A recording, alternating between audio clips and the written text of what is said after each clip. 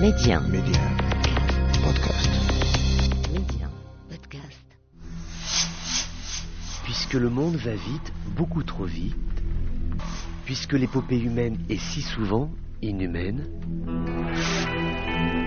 le journal des colères du monde, c'est vous qui l'entendez, mais c'est lui qui vous écoute.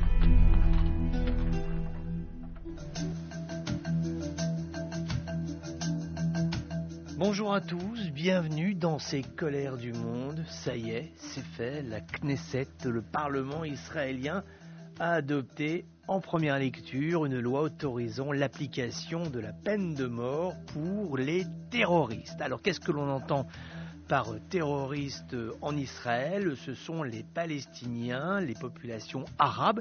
C'est ainsi qu'elles sont nommées dans l'article de loi qui a donc été adopté.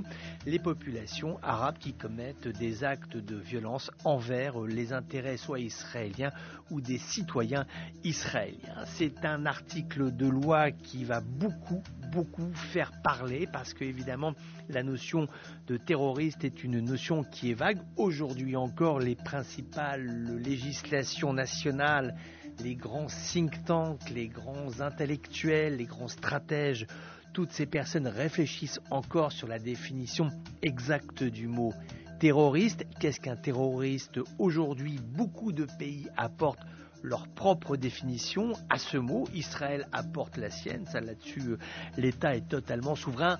En revanche, la décision qui est prise d'appliquer la peine de mort, en tout cas de se donner la possibilité d'appliquer la peine de mort envers des personnes dites, ouvrez les guillemets, terroristes, c'est quelque chose qui va interroger, c'est-à-dire que les Palestiniens qui, par exemple, les jeunes qui vont faire l'intifada 1, 2 ou 3, celle qui se déroule actuellement, parce qu'elle s'appelle bien comme cela de facto, il n'y a pas de tabou, c'est bien une intifada que nous sommes en train de vivre.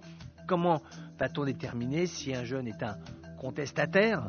C'est une chose. C'est un jeune qui est un militant politique, c'est autre chose. C'est un jeune qui a été fanatisé par un groupe extrémiste, c'est encore autre chose. C'est un jeune qui est terroriste, c'est encore une autre lecture de l'état psychique de ce garçon avant que celui-ci ne passe aux actes. Donc voilà, c'est une décision très importante qui vient d'être prise par le Parlement israélien. Désormais, la peine de mort pourra être appliquée à des jeunes qui font partie, ou des moins jeunes d'ailleurs, qui font partie de la résistance palestinienne.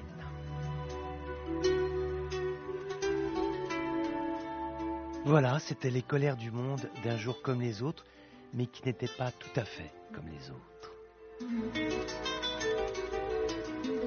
On se retrouve bientôt pour d'autres colères du monde.